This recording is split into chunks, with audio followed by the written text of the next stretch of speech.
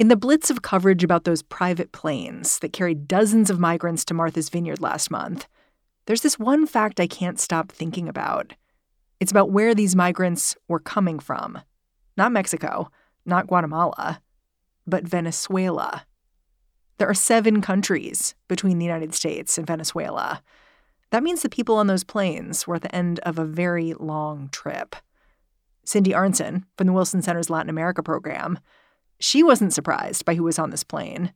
She says over the last few years, 20% of Venezuela's population has fled. Sometimes they're coming directly from Venezuela. Sometimes they're coming from other countries to which they had migrated to leave Venezuela. The reality that people need to focus on is that the numbers of people from Venezuela, from Nicaragua, from Cuba, all left-wing dictatorships that are opposed, not just by the Biden administration, but by the Republican Party, by Ron DeSantis himself, the governor of Florida. Those are the countries that have seen a surge in arrivals at the U.S. border. Did it strike you as kind of ironic? It's probably something that Governor DeSantis was not paying a lot of attention to. To understand why so many people are fleeing Venezuela in particular, just go check out the State Department's website. The U.S. government explicitly advises against going to Venezuela yourself due to rampant crime, civil unrest, poor health infrastructure, and kidnapping, among other things. If you go anyway, the State Department recommends you draft a will, leave DNA samples with a medical provider, and be prepared for an indefinite stay. All of which helps to explain why migrants would journey so far, by foot, by car, and then end up on this flight north. One migrant told the New York Times he had been robbed at gunpoint and then watched a friend drown while crossing the Rio Grande River. And I think people who undertake the journey in some ways are aware of the risks, but despite the risks, think that it is worth it to try to get to the United States and to leave the situation that they're in within Venezuela. It's an economy that has collapsed and collapsed dramatically. It is the largest economic collapse outside of wartime, something like an 80% decline in GDP in a very short number of years. Yeah, I realized at some point, reading that man's story, that life in Venezuela must have been intolerable for you to keep going as you're watching people die around you, as you're getting robbed, and going on foot and by car up to the United States. And yet, large numbers of people do make it to the U.S. border. And what happens to them when they get to the border is, I think, what has become so politically controversial in this country. Today on the show, what is behind this stunning demographic shift at the border? And why can't the U.S. figure out what to do with these asylum seekers once they cross? I'm Mary Harris. You're listening to What Next? Stick around.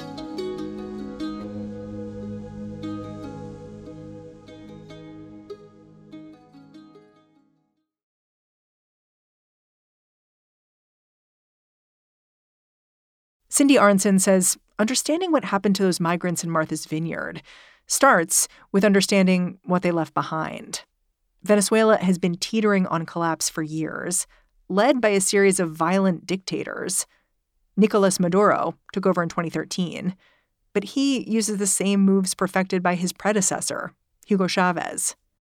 Well, the playbook was mostly, I think, implemented during the Chavez years, where many private sector enterprises were expropriated, where independent journalism was shut down, where there were extreme limitations on opposition political activity. It is a country that has hundreds of political prisoners, that uses torture, threats against people's families. The United Nations Human Rights Council just issued about a week ago, around the time of the UN General Assembly in New York, a report accusing the regime of crimes against humanity. So an authoritarian regime for sure, but also largely dependent on oil revenue. And oil is volatile in terms of its price, which has caused problems for the whole economy, right? It's not just the price volatility, although that is an important aspect of virtually all commodity exports. Venezuela has the largest known oil reserves in the world. It is a petrostate. Its principal economic activity has to do with the extraction and marketing of oil. The oil sector has also collapsed due to the lack of maintenance of facilities, due to corruption, the mass stealing of government resources from the state-owned oil company PDVSA. So how does all this chaos impact ordinary Venezuelans' lives? Like, my understanding is it's incredibly hard to get healthcare. It's incredibly hard sometimes to get food. All of those things are true. And this was particularly evident during the COVID crisis, where hospitals were overstretched. There are very good studies by universities and non-governmental organizations in Venezuela that have documented the looting of hospitals, the lack of availability of even the most basic medicines. That said, people who can pay in dollars to a private clinic, which very few Venezuelans have access to, can get pretty decent medical care. The same thing, those who have dollars can find food products at very high prices, but the average Venezuelan does not have access to that. There is a government-subsidized food box that does not make it through more than maybe a week or 10 days of the month. It's not enough to get by on, and this is one of the main drivers of this really extraordinary outflow of Venezuelans to principally other countries of Latin America and the Caribbean, but increasingly now to the U.S. border. And this is happening even though there's been a bit of a rebound in terms of the oil economy, given Ukraine. Right. Well, after an economy collapses, to go back to growth rates of 6 or 7% is heralded as a turnaround. But what it basically means is that, you're going from being on life support to one less critically needed intervention. It is not a healthy economy. And the oil sector is a shadow of its former self and a shadow of even what it was during the government of Hugo Chavez.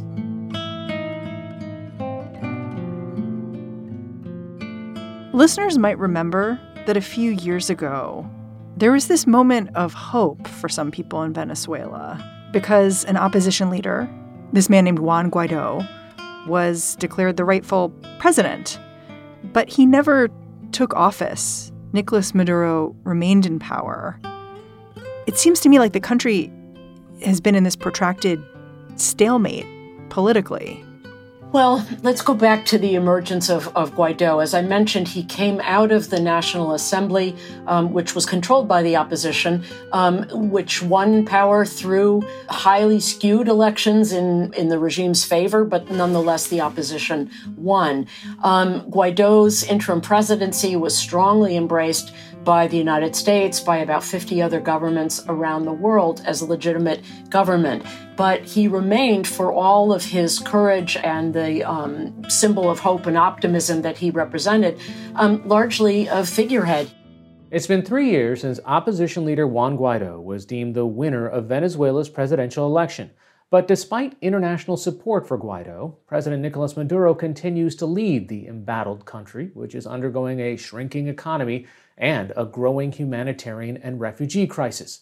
For more on Venezuela. And to the extent that one can honestly assess public opinion within Venezuela, there is obviously a great desire for change. There is a lot of skepticism and I think a pessimism regarding the chances that that will happen. But given the Guaido interim presidency's inability to actually deliver sort of concrete benefits, changes on the ground, his popularity has fallen, and Maduro's remains very, very low. So I can see why an average Venezuelan would look at all this and just think, well, we tried to have a political change. It didn't work. Things are still pretty bad here. Why not take a risk and try to go north? That seems to be like the calculus most people are making. Well, I think the calculus that people make is that their only hope of a better life is to leave.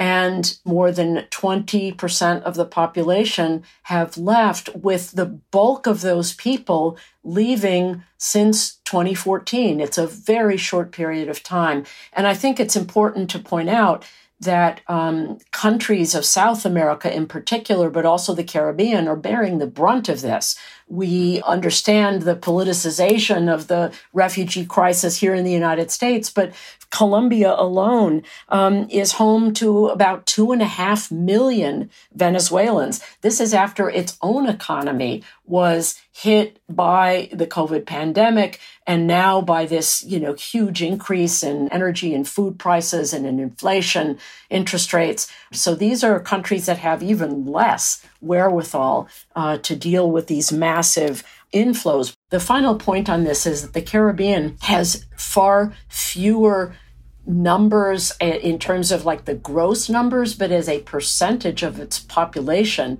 the small island states of the Caribbean have a much larger percentage of Venezuelans relative to their own domestic population than any place in the world. After the break, what happens to Venezuelan migrants who do make it to the U.S.? The answer is it's complicated.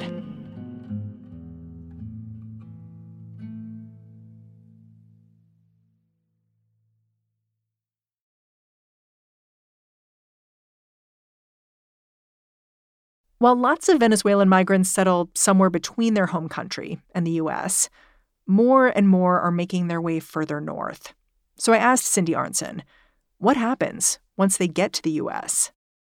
For the most part, they're asking for asylum. They are required, along with that asylum request, to report regularly to immigration authorities, and their cases can take years. And life is very, very precarious, and I think much harder than people probably even would have imagined. They arrive, to the extent that they make it beyond the border and beyond a detention facility, run by CBP or ICE. They do not have shelter, and life is extremely precarious for the people, even those who succeed in making this long and dangerous journey. It's interesting because my understanding is that Venezuelans have been fleeing to the U.S. and other places for a long time.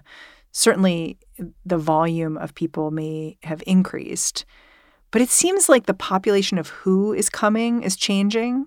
Like a few years ago, I was reading about wealthier Venezuelans catching a flight to Florida and just staying. But now it seems like the people who I'm hearing about are much more desperate, undertaking much more fraught journeys. Is that fair? I think that's true. I think that the initial waves of Venezuelans leaving Venezuela did so during Hugo Chavez, saw what was happening politically, but also economically in their country, and in many cases had businesses that were taken away or family members who were threatened or put in jail. And those early waves of migrants, many of them, as you indicate, to the state of Florida, were economically much more well off. And there's a real change now in the economic status of the people who are leaving. They are people who are desperately poor. They are not professionals. The professional class, including people who worked in the oil sector, left many years ago. To Cindy, this point is important because this demographic shift makes it easier for politicians to dehumanize these asylum seekers. They are seen as burdens. They are not seen as people who would contribute professionally or economically to the United States. They are seen as people who are going to drain the resources of local and state governments at a time when the federal government is not providing enough support. And I think what really underlies all of this is the need for some effort, which I think politically is probably impossible right now, to come together and come up with a consensus-based federal policy that is in line with U.S. law and human rights commitments, and that recognizes the burdens that are placed on border states that are the principal recipients of migrant populations, but also understands the opportunities that migrants represent. There is a shortage of agricultural labor right now.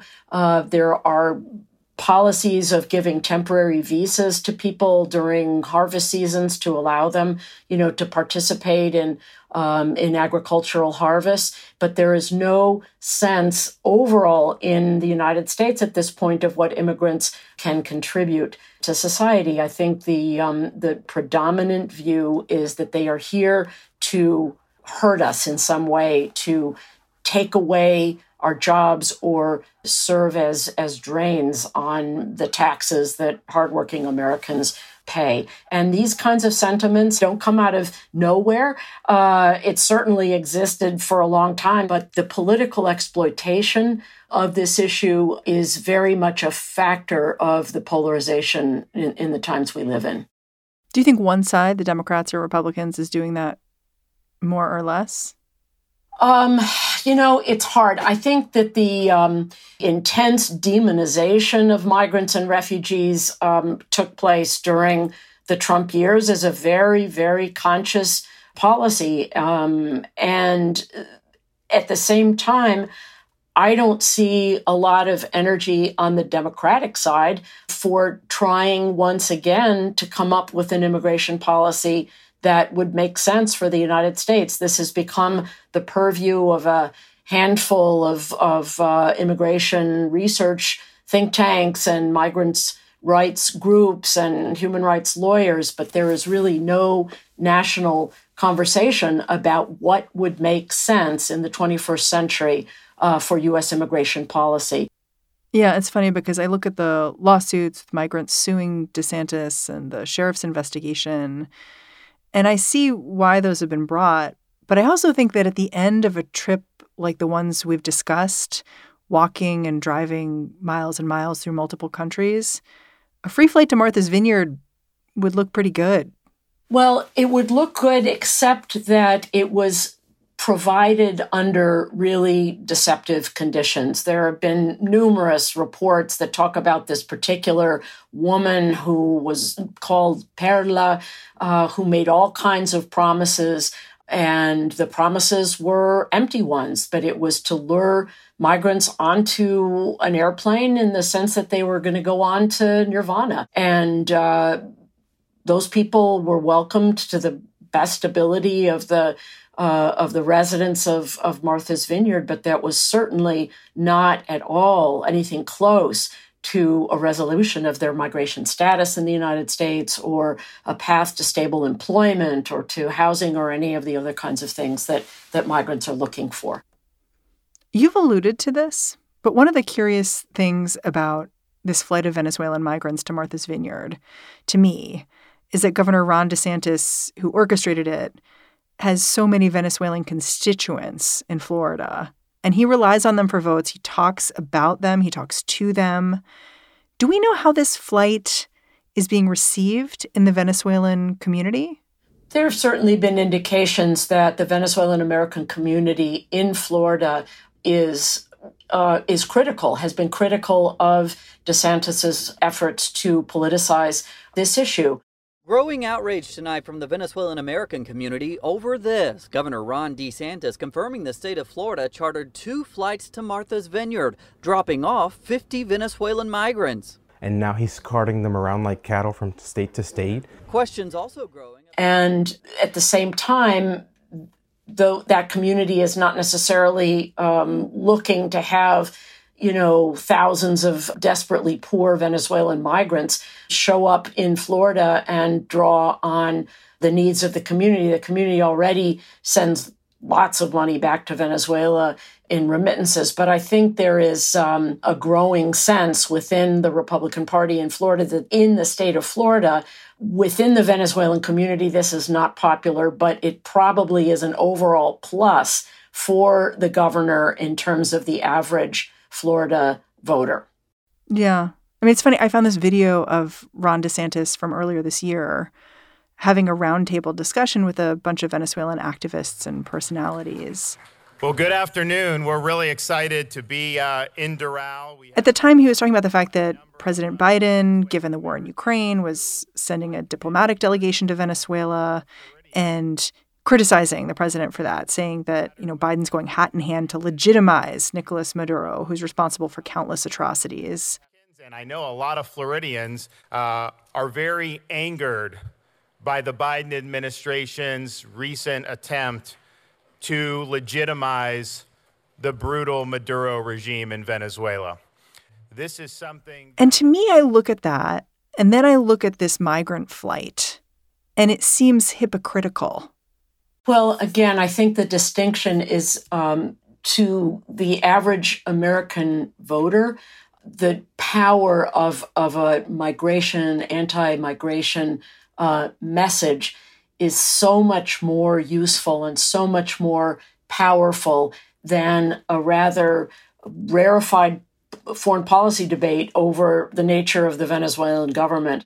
Yeah, it sounds to me like if you had your druthers, the president or someone would basically say, hey, this flight to Martha's Vineyard we're all talking about, it's a real inflection point, and we do need to talk about all the ways our immigration system is broken, and it's time to fix it. But it also sounds like you're saying you don't see a lot of appetite for that. I don't see a lot of appetite for that at all. And you especially would think that there would be a larger appetite now that the huge increases in border crossings are from 3 authoritarian, repressive governments in the region that Republicans constantly demonize: Venezuela, Cuba, Nicaragua, and that Democrats also have been very critical of and understand that it is not possible to send people back to those countries. You cannot deport people back to their fate. And so this disconnect between the foreign policy aspects of what's taking place and the exploitation of the immigration theme for domestic political gain is quite dramatic. Cindy Arntzen, I'm really grateful for your time. Thanks for coming on the show. Thanks so much. Cindy Arntzen is a distinguished fellow at the Woodrow Wilson International Center for Scholars. She's the former director of the center's Latin American program.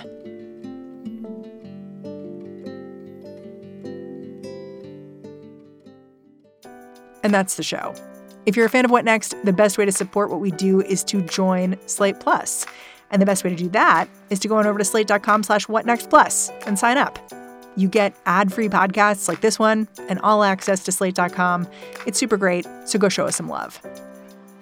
What Next is produced by Elena Schwartz, Mary Wilson, Carmel Delshad, and Madeline Ducharme. We are getting a ton of support right now from Anna Phillips and Jared Downing. And if you didn't catch Sunday's episode of TBD with Lizzie O'Leary, go scroll back in the feed right now and give it a try. It's a debate between William McCaskill and Robert Wright on long-termism. What should we be doing now to preserve future generations? We are led by Alicia Montgomery and Joanne Levine. And I'm Mary Harris. I'll catch you back in this feed tomorrow.